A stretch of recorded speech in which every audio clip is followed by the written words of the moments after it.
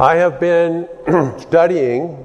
You may think I have forgotten, but I have not. Every week I've studied Matthew 21 and 22 and John 14 through 17. I also have been getting into Matthew 23 and 24 and 25. But I've been studying this every single week. And every single week something greater, more blessed, beautiful I see in the Scriptures. And I got something to share with you that my wife shares with me all the time. I hear it once, twice a week. And she will talk about where something is. I'm looking for something in the refrigerator, you know. And of course, I'm not 5'2", so bending down and looking low isn't my favorite thing to do. And so I look for things in the refrigerator. She'll say something is in there. And I'll say, I can't find it. And do you know what she says? It's not going to jump out at you. You ever hear that before? It's not going to jump out at you. Or if I'm in the closet, where you said this was it, it's not going to jump out at you. You don't know how many times I've sit there and just waited. You know she's right. It's not going to jump out at me. How did she know that? I've waited and waited for things to jump out at me, and they don't jump out at me. Well, the Scriptures are like that. You know, if you say, Pastor said that, I don't see that. Well, it's not going to jump out at you. You know, search for Him as gold and silver. All right, search for Him. Open my eyes that I may behold wondrous things out of thy law, it says. And that's in Psalm 119. 176 verses, 173 verses say something about the Word of God. Boy, did he, I don't know if he expected that to happen when he prayed that. That's in verse 16. It's like, open my eyes that I may behold wondrous things out of your law.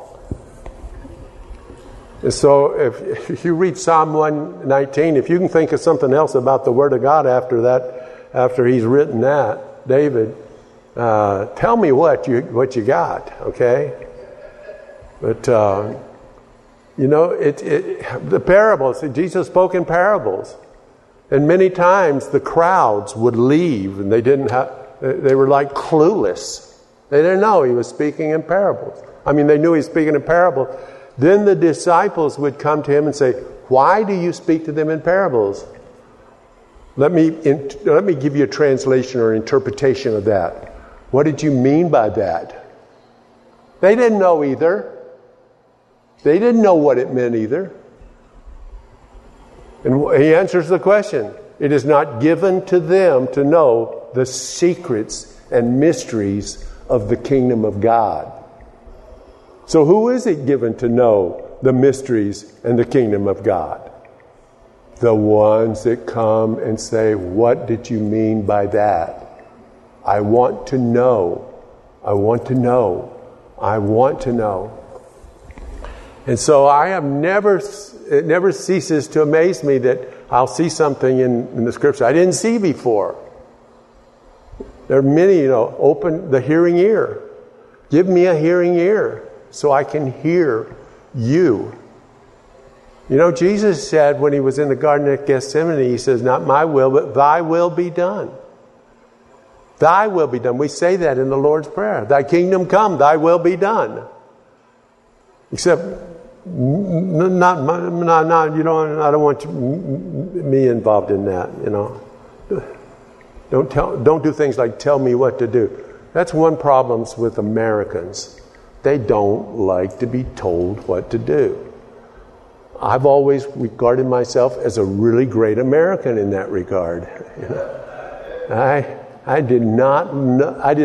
When I was in the military, I did not like being told what to do. Did you know they tell you what to do at least 50 times a day? And I've learned at least 49 ways to get out of that. That's 50th is the hard one. we used to say, now this was during the Vietnam War, so there was attitude problems in the military. And I had one, royally attitude problem. But we used to say the definition of the military is the unwilling to be led by the unqualified to do the unnecessary for the ungrateful. The unwilling, led by the unqualified. Those are the officers, by the way. We have one in this congregation. Oh, hallelujah. You know, I think it's amazing how God can do such magnificent things. For example, I got in lots of trouble when I was in the military. They didn't like me. And for good reason, believe me. Let me tell you, they had really good reason to not like me. You know, I look back on me and I don't even like me. So that happened. So since I've been out of the military, the Navy, I have at Teen Challenge gone to 29 Palms to help with a revival meeting. 29 Palms is a Marine base. You know, sailors and Marines. You know, they don't. Even though the Marines are a branch of the Navy, they don't like that branch. But I always got in trouble. You know, I tried to get a tax relief thing for combat, but they wouldn't accept the times that I had fights with Marines as combat. And I said, they're tougher than the enemy. What are you talking about? Those Marines are tough. Some of them not so much. But I know I love the Marines now a lot. But there was that time, you know. And so I'm in 29 Palm. As a Teen Challenge member, I stayed in the staff sergeant's house. A Marine staff sergeant. That's where I stayed. A fellow brother in the Lord. Hallelujah. At that time, I didn't have the nerve to tell him my background because I thought, if I do, I'm going to have to look for someplace else to stay for the night, you know. But I'm in his home, you see. And things like that have been happening to me. You know, Rick Walsh, and he's the officer, and we're very close.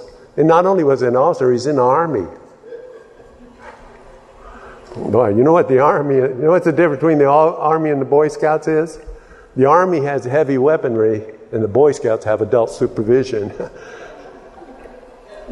Sorry, that's that attitude joke again. So listen, I get out. I'm at a meeting with Colonel Merle Allender. Colonel Merle Allender, he's a Marine pilot. All right? I went up to him and I said, Colonel, I went to Portsmouth Navy Penitentiary. And he goes, he comes over and he gives me a bear hug. And then I said, I'd love to go back and preach there or talk to him about attitude problems. And he says, I'll go with you. A colonel in the Marine Corps. Wow. We had a day of prayer over at Main Street Baptist, and we had a general come. A general come from one of the bases at Rome. And he prayed over the militaries. Beautiful prayer, beautiful prayer. After the service is over and we're all mingling and talking, he walks over and says, you don't remember me, do you? And I said, no, I'm sorry, I don't. He says, you baptized me in Lake George. I'm baptized a general. Wow, that's pretty cool. And it's just amazing how close I am to military. I go to the VA hospital all the time, and I'm always thanking them for their service. And it's just, I just love them. I love everybody in the military. And they're special to me.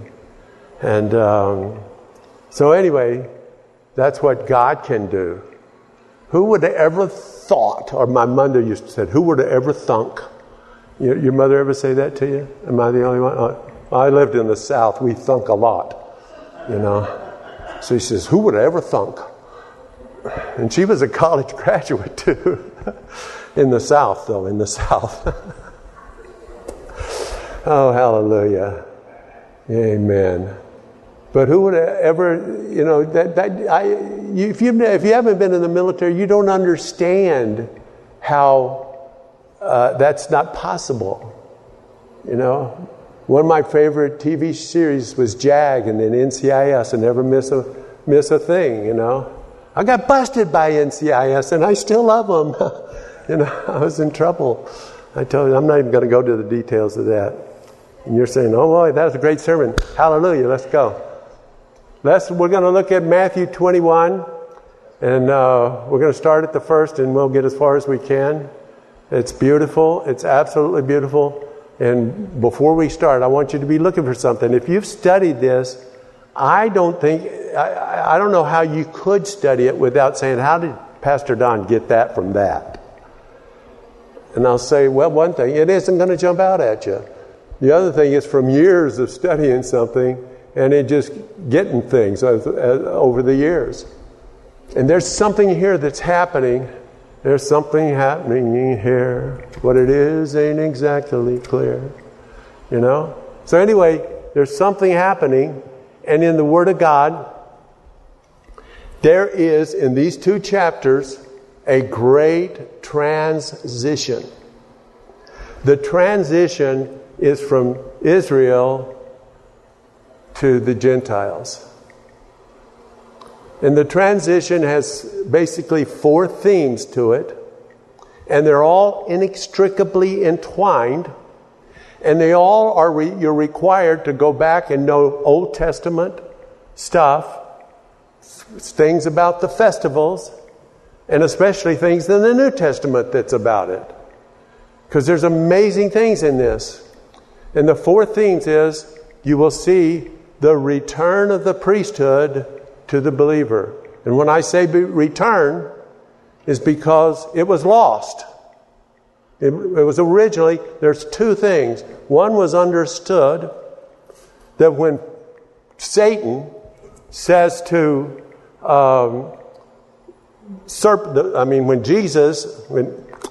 when God says to the serpent that a seed's going to come from a woman and crush your head, that was understood for a long time, that a child was going to be born of woman and he was going to crush Satan's head. And part of that's one of the themes, is crushing Satan's head. That's one of the themes that is referred to in Matthew 21 and 22. And so, but the other thing that is referred to is the return of the priesthood. And this is what they also understood. That was even understood when they came out of Egypt, that the firstborn would be that person that would represent the family and represent all the believers in the temple or in the tabernacle of Moses in the priesthood. They were going to be the priest.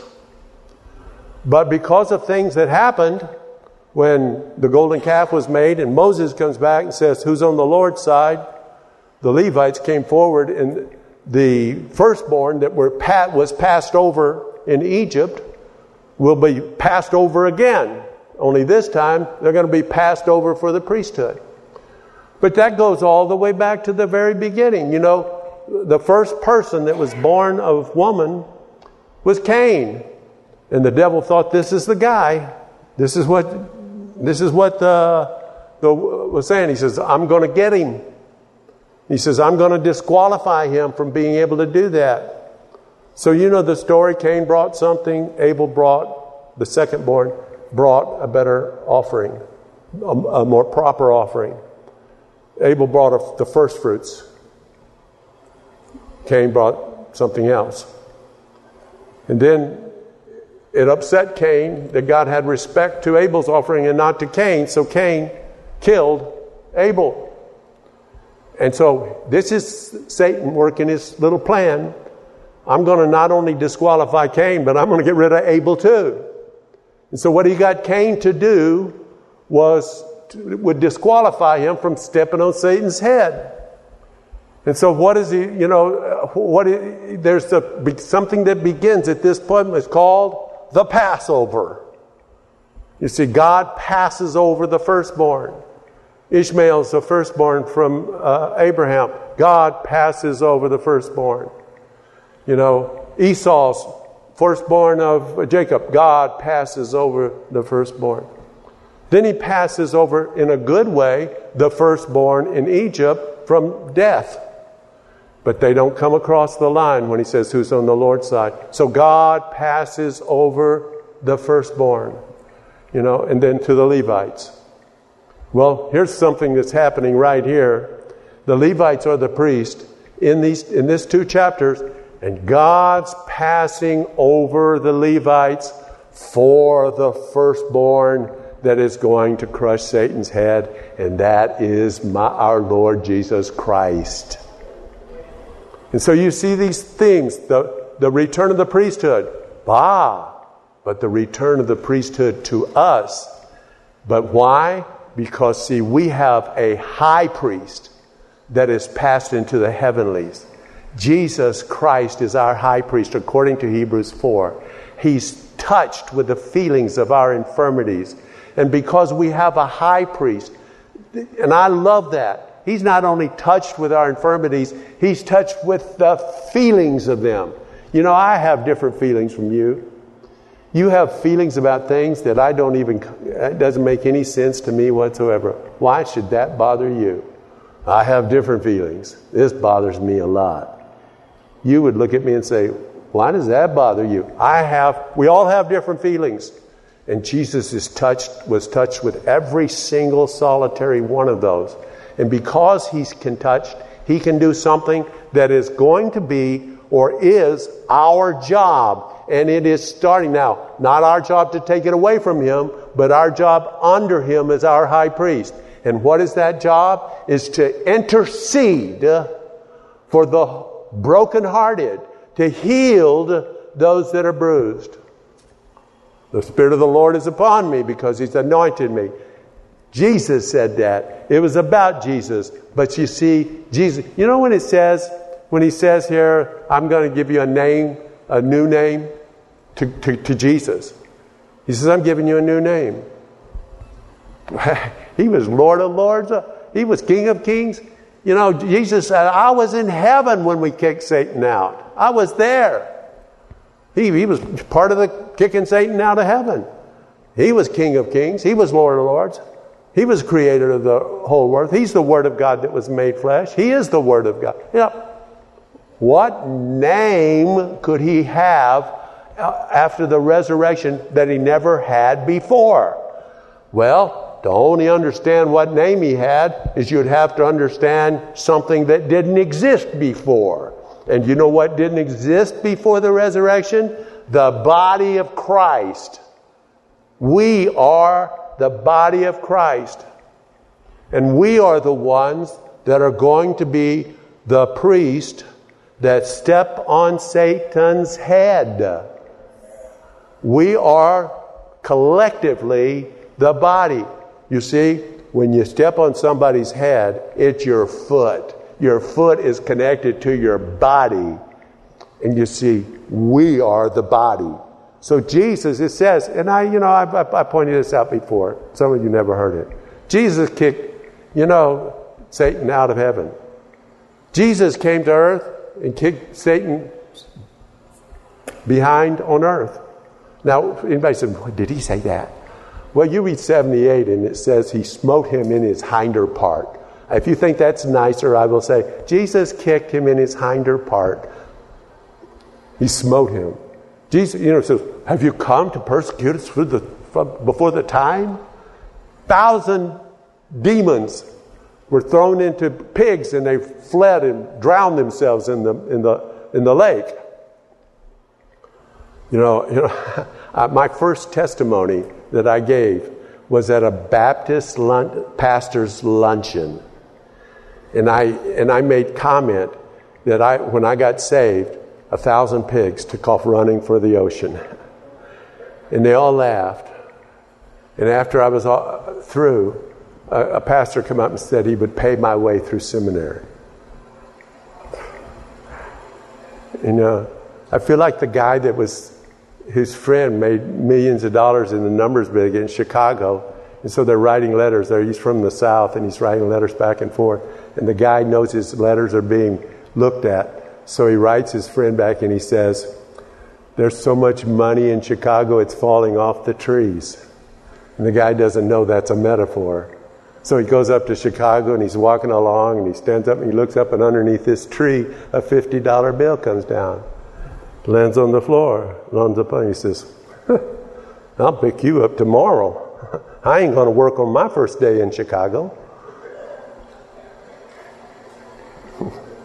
That's where all three Stooges had died for the $50 bill, if you ever watched them. You know. Yeah. Well, why did you make me tell that? So anyways. Okay, you got the four themes. The priesthood. You want to read about the priesthood? Read 1 Peter 2, chapter 2. It not only talks about the priesthood, the other thing, the body of Christ. You know, we are the priesthood under Christ. You know, nearly, I'd say about 80% of the time when Kermit prays for Israel, and we always pray for Israel, the peace of Israel. It says pray for the peace of Israel. There's still a thing. You bless them that bless you and curse them that curse you. And God still has this relationship going with Israel. He hasn't completely turned his back on them. He only turned them back on for that 70th week, which we'll talk about at another time. Okay? But he's not really turned his back on them. He's coming back for Israel someday. I'll tell you what, I want to be on the right side of that one. We're going to be in the clouds. You know when he talks about he comes in the clouds? We are the cloud. That's right. That's when he says in 12th chapter of Hebrews, whereby given unto us exceeding great and precious. Oh, excuse me, that's a different one. Blah, blah, blah. You know, he says, because of this great cloud of witnesses. He's talking about all the guys in Hebrews 11. That's a great cloud. We're going to be the great cloud that comes back for Israel with Jesus. Hallelujah. You know, we're the cloud. Hallelujah. You think the cloud is information you send in your computer. You know, that ain't the cloud. We're the cloud. We're the body that's going to crush his head. Jesus crushed his head on earth. It says through the cross, he destroyed him that had the power of death. That is the devil. So at the cross, he destroyed him. Okay? In the resurrection, he destroys him. He shows he is the Lord of Lords, King of Kings, in heaven with Satan, on earth with Satan, in the crucifixion with Satan, in the resurrection with Satan. There's one place he's got yet to do it. Because you see, he has a new body. And it's not, he has, do you know in heaven, he's still got that hole in his side?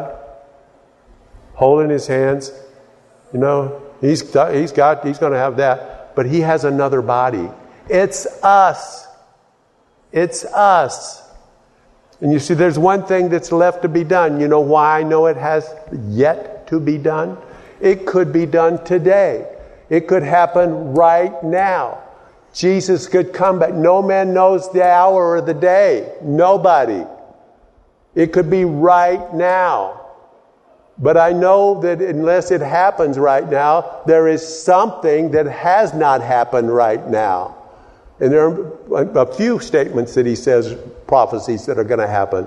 But one of them is, sit here, and you find that in Hebrews. You can find it in Peter. You can find it in Psalm 118. Sit here at my right hand until I make your enemies your footstool. God made Jesus' enemy his footstool when he was in heaven, when he was on earth, when he was through the crucifixion, when it was through the resurrection. There's one thing left yet to be done, and that's when we, as his body, step on Satan's head.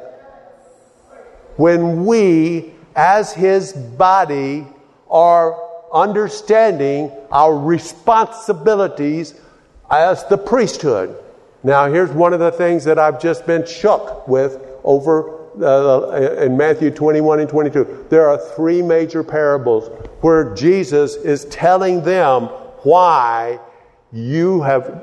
God is taking the blessing away from you to represent him on the earth and giving it to the Gentiles. Three parables. And all three parables are pretty strict. One parable is the parable of the two sons. He says there's two sons, and he's talking to the priests there, and the scribes, and the Pharisees, and the Sadducees, and all the religious order is there. And he says, there were two sons. He says to this son, "Son, I want you to go and do this for me." The father says it. And the son says, "No, I'm not. I won't do it." And then he leaves and gets thinking about it, and then he goes and does the will of the father. Then there's the son that says, "I go, sir." But he doesn't go. And he looks at them and says, "Who did the will of the father?" "Well, the first son did." He says, "Yeah." And then he says something like, "Yeah, the sinners, the publicans, the drunkards, they will see the kingdom of God before you." Because it's like the Gentiles will be the ones that say, "I won't go, but we will." Hello? Now, if he took it away from them, do you think he won't take it away from us? Too much knowledge is much responsibility. You think you can't lose it? Now, I'm not talking about losing your salvation. I'm talking about losing what the call of God is and the purpose of God on your life. You see, God took it away from them and gave it to us. If we don't understand the ramifications of that, if we don't understand the overwhelming magnitude of that, how important that is, and if we don't realize that we've been given something that is really special. And you know what the priest is given? Like I said, 80% of the time, Kermit will make a reference to a scripture in the Bible. Maybe some of you didn't even know it was a scripture. Maybe you didn't understand it. He says, "May we make up the hedge." Make up the hedge. Put up, Ezekiel 22, verse 30. I want to show you this. Ezekiel 22, verse 30. We'll get back to Bethphage in a minute. Bethphage means house of unripened grapes. I wonder why it means that. Okay, Ezekiel, there it is. "I sought for a man among them that should make up the hedge." Back in those days, a lot of times for walls, for protection, they'd grow these hedges. Man, talk about getting through those. Should make up the hedge and stand in the gap. You hear Kermit say that all the time. Stand in the gap. What is he doing? When we're praying for prayer requests, we're praying. We're being priest unto God. You see, we should be praying for this country. We should be interceding for this country. I mean, somebody says if God doesn't judge this country, he's going to have to apologize to Sodom and Gomorrah. And the things I've been hearing and seeing lately, I really get it. All right? But what did he do? When I just read about this, by the way, I was reading about this. Abraham.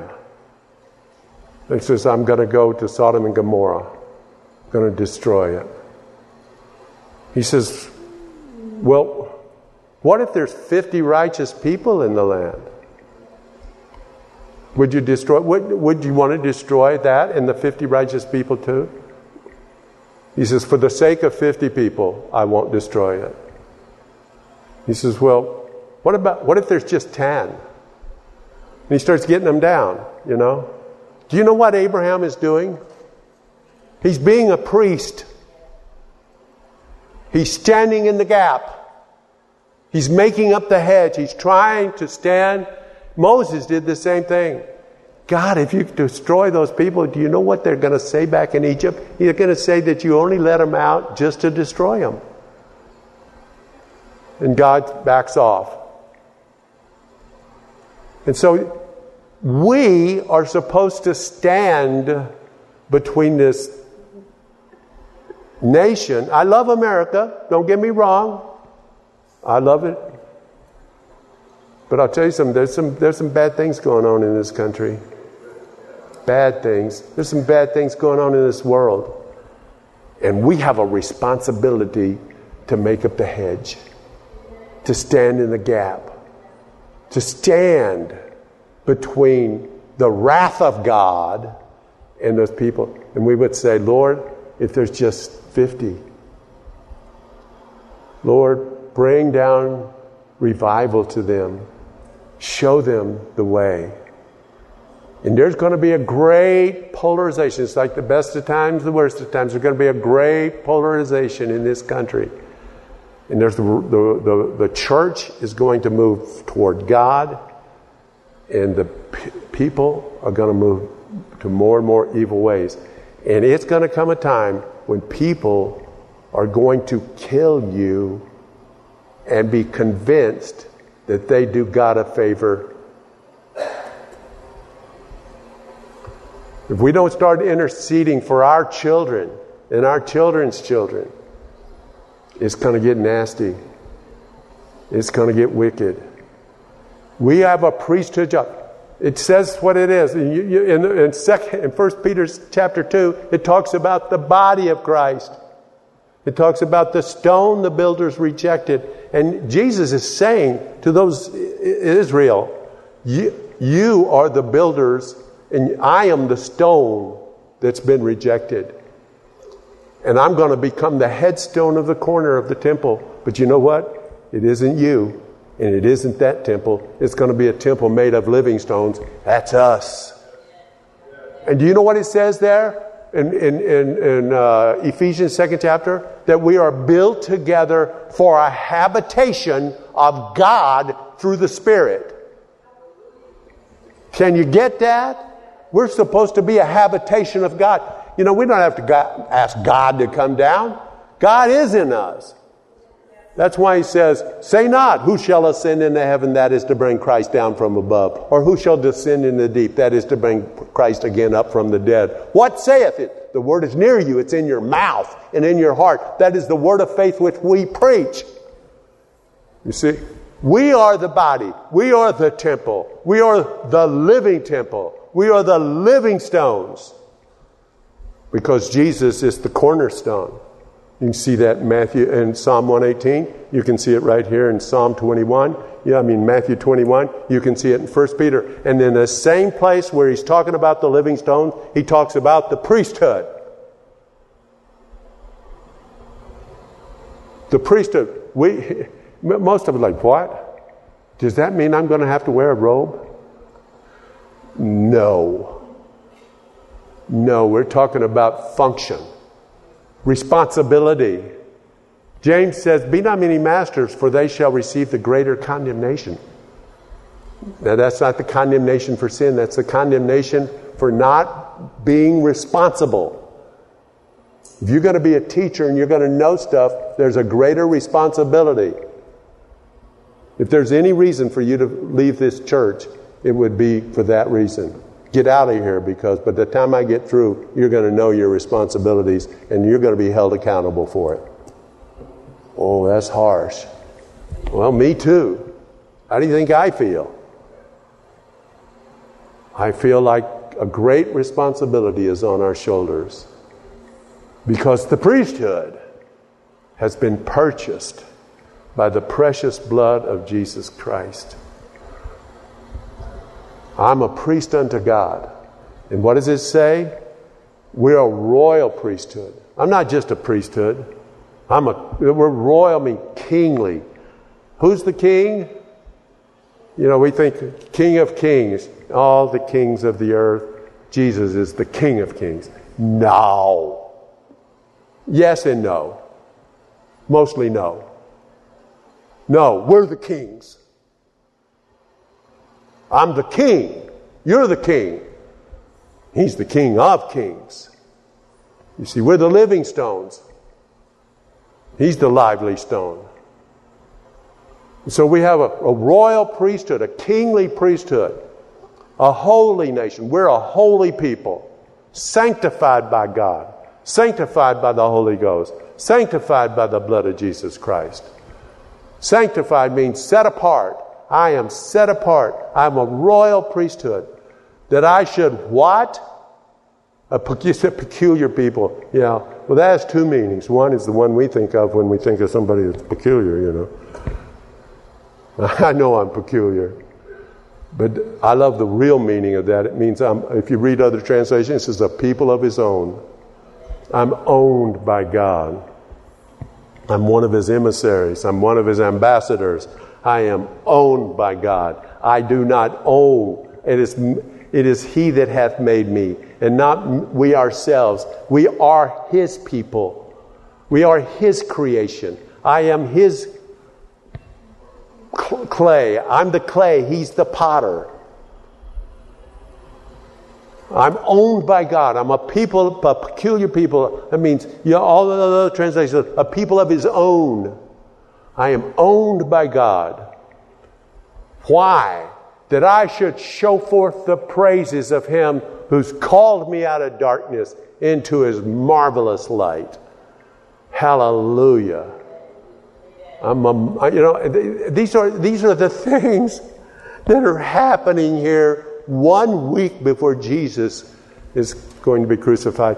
And I remember, I never saw this before, and I shared this before though, that when Jesus is doing the Passover, one of the things that was done in the Passover, and it was done in the Feast of Tabernacles, was responsive prayers from Psalm 118. One verse it says, "We beseech thee, O Lord." And that word in the Hebrew, beseech, is rasha. And then the word, O Lord, where it says, "We beseech thee, O Lord," is rasha ana. Means rasha ana. And rasha ana is what Hosanna comes from. And this is what the people were shouting, "Hosanna, Hosanna." And this is one of the priests says, "Do you hear what they're saying?" Because it's their job, the priest's job, to say, "Hosanna, Hosanna." The people had another response. It was both, and it's all out of Psalm 118. And Jesus, one of the things that Jesus is doing at the Passover is he will be doing these responsive things, where he, as the priest, is doing responsive things, and the other priests are doing other responsive things from Psalm 118. Now, what's really amazing about that is a verse right there out of Psalm 118. It says, "Tie the sacrifice to the altar, to the horns of the altar." The altar, boy, was it David that made this, or Adam? Deering. Adam made that. Beautiful, isn't it? Now, we used it in Glory 2000. We had 50 dancers that were dancing in the Pepsi Arena, celebrating the first day of the Glory 2000. And they did the thing of the Ark of the Covenant coming back to the Tabernacle of David. And you know something else, though, we didn't do? Is when the Ark of the Covenant was covered by the priest, do you know what else was held by the priest?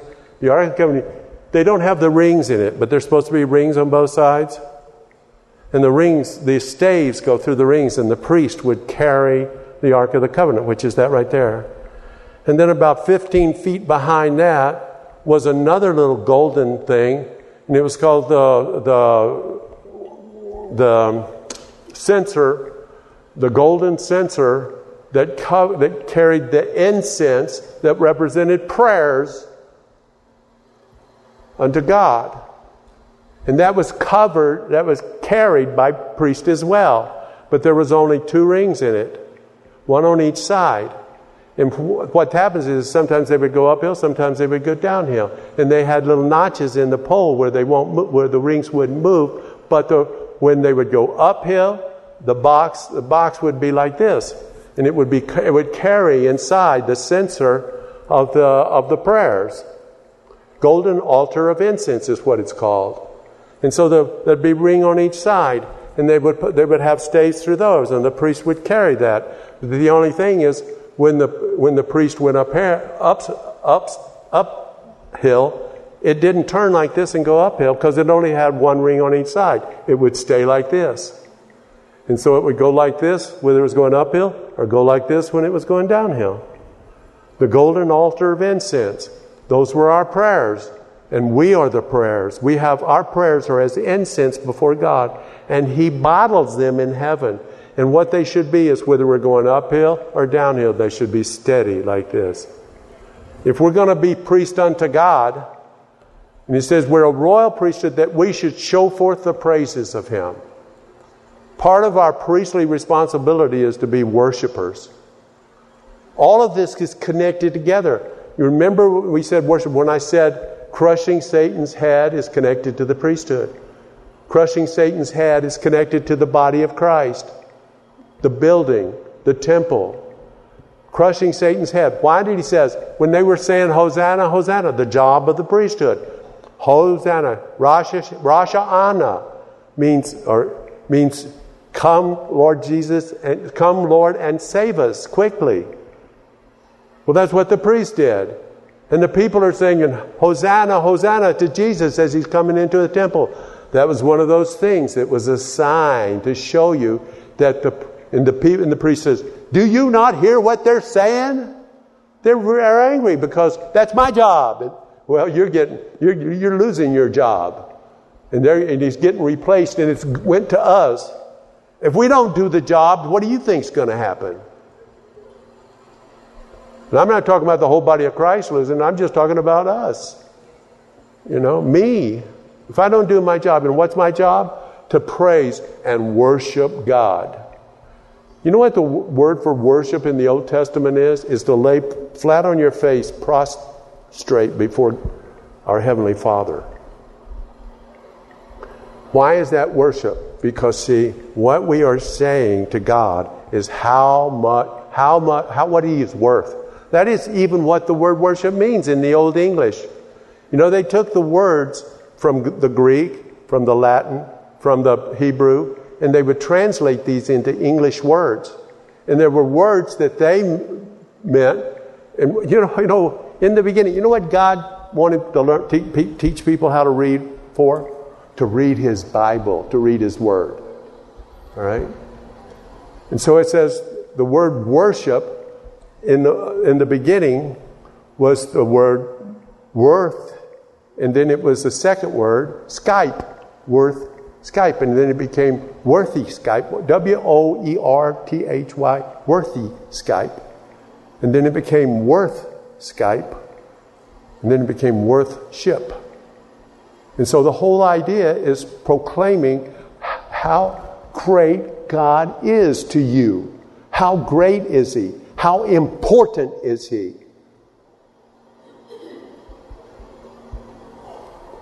Well, sometimes I think, I was listening to something beautiful.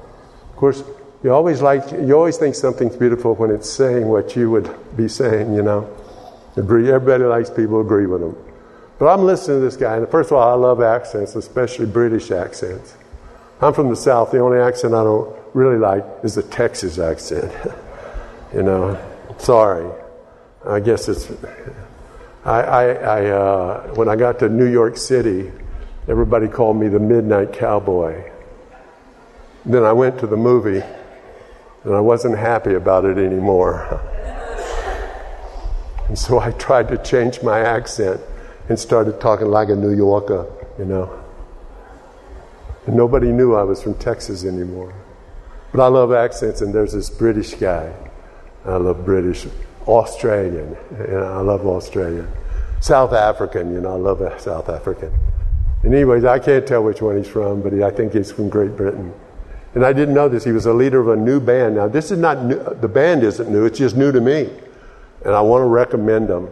If you can get the Sons of Korah, listen to them. They sing mainly Psalms. It's great. There's a beautiful story about the Sons of Korah in the Bible. And so he's talking about what God is worth.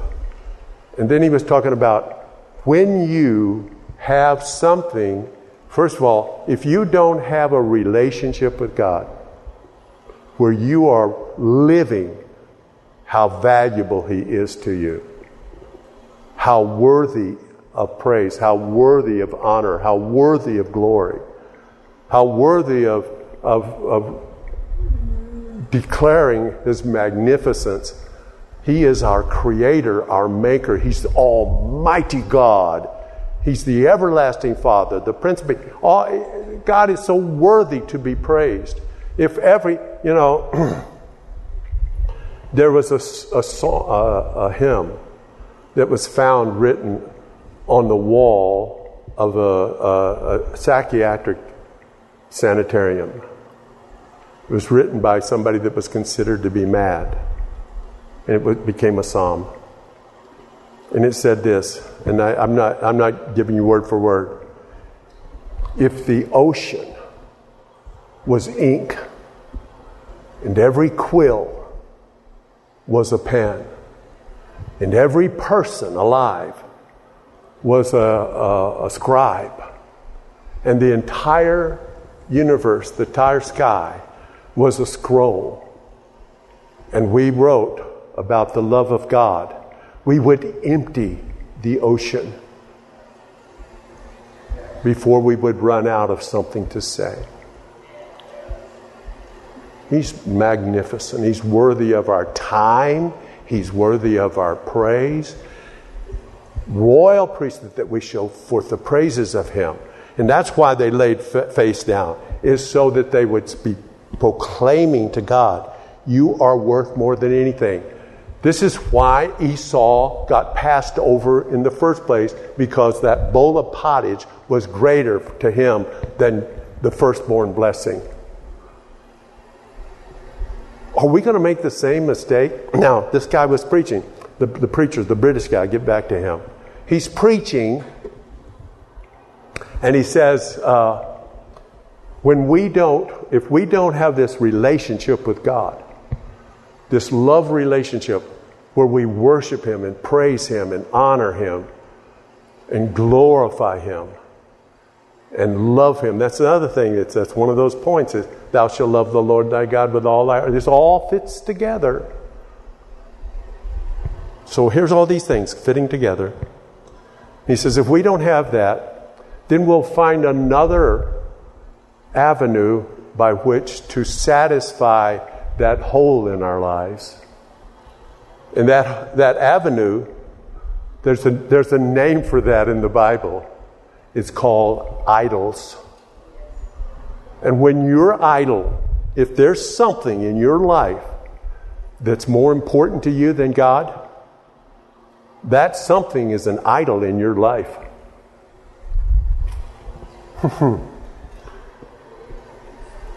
That's a distraction.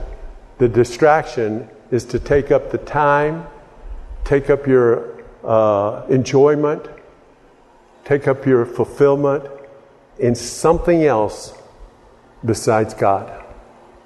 Boy, can you imagine when we stand before Almighty God and have to give account for every idle word, every idle moment. We're not fulfilling our job as a priest. We're not fulfilling our job as a living stone in the body of Christ. We're not fulfilling our responsibility to crush Satan's head. We're not fulfilling our responsibility to restore the tabernacle of David that has fallen down. All right, did you have that Zechariah 9:9? Did I tell you to put that one up? We'll end with this, Zechariah 9:9. Zechariah 9:9. I want to show you how this fits together. We're going to go to 10, so when I tell you, get ready for 10. Rejoice greatly, O daughter of Zion. Shout, O daughter of Jerusalem. Behold, thy king cometh unto thee. He is just and having salvation, lowly and riding upon an ass, and upon a colt of an ass, a foal of an ass. Fulfillment of the prophecy, right? Where he comes into Jerusalem. They're singing, Hosanna, Hosanna, right? Next verse, watch this. And I will cut off the chariot from Ephraim and the horse from Jerusalem. Do you see what's happening here? You know what he's saying there? I'm going to cut Jerusalem off. I'm going to cut Israel off. And he says, and why? And the battle bow shall be cut off. And he shall speak, that is the Lord, the Messiah, the one that's riding in on a donkey. He shall speak peace to the heathen. That's us. That's us. And he says, and what is he supposed, what's it for? Peace heathen, to speak peace to the heathen, and his dominion shall be from sea to sea. Do you see? Even back there, he's explaining what's going to happen. Just from the riding in on the donkey. You see the transition that is starting to happen. Hello? And it says his dominion will be from sea to sea, and from river even unto the ends of the earth. Now that's why he chose us. The heathen, the Gentiles, Edom, Esau. That's what it says when he says in Amos 9. That he's bringing Esau back into the fold to rebuild the tabernacle of David that has fallen down. That's us too. Hallelujah. That's beautiful and great. Oh, I don't know. Whoa, Wilbur. I'm not sure. Hello. Hallelujah. Thank you, Lord. We want your dominion to be from sea to sea and from river even to the ends of the earth. Because why? Because you came riding into Jerusalem on a donkey. Wow! Is that pretty incredible? Just because he come riding in on a donkey? Well, not just because, but that was from that beginning to show I'm taking it away from Israel, giving it to you. Now, what are you going to do with it? What are we going to do with it? And I don't care how old we are. I don't care how young you are. I don't care how pretty you are. I don't care how ugly you are. Don't look at me. I'm not looking at anybody right now.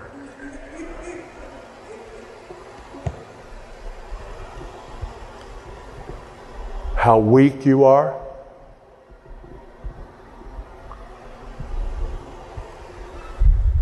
Uneducated you are. I don't care what you've done in your past. God wants to use you in a mighty way. And what did he say? I've looked for a man among them. Ezekiel 22:30. I've looked for a man among them. But you know what the worst part of that was? And I found none.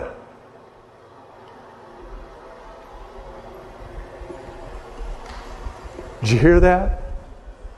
I looked for a man from among them that would make up the hedge and would stand in the gap from among them. I'm looking for a man or a woman, mankind, a woman that will stand in the gap, make up the hedge. Is he going to find none?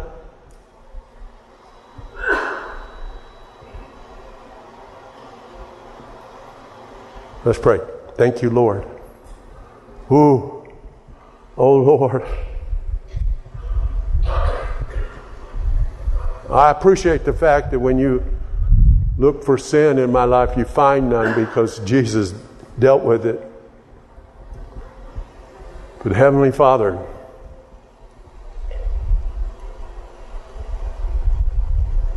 I don't want you to find none when you look for somebody to stand in the gap and fill in the gap and fill in the hedge and make up the hedge.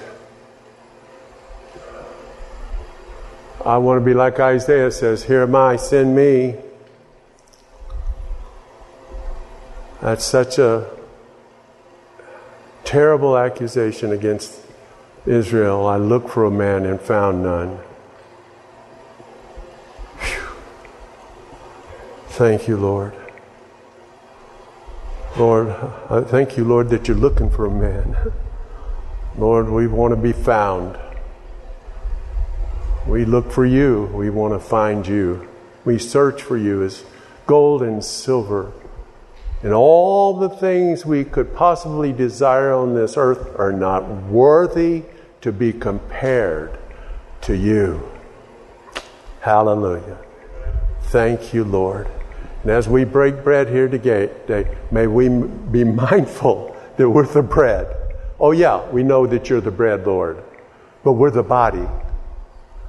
And just like the bread is torn apart, well, there's many pieces of the bread. And I'm not the whole loaf. You're the whole loaf, but I'm not the whole loaf. I'm just a piece of the loaf. And let us be mindful of that as we break bread here today. And thank you for it. Hallelujah. In Jesus' name, amen. Hallelujah. God is good. Did I make good progress going through Matthew 21? Yeah. Hey. All I got is the donkey part, you know. Here he comes on the donkey. That's enough. Amen. Hallelujah.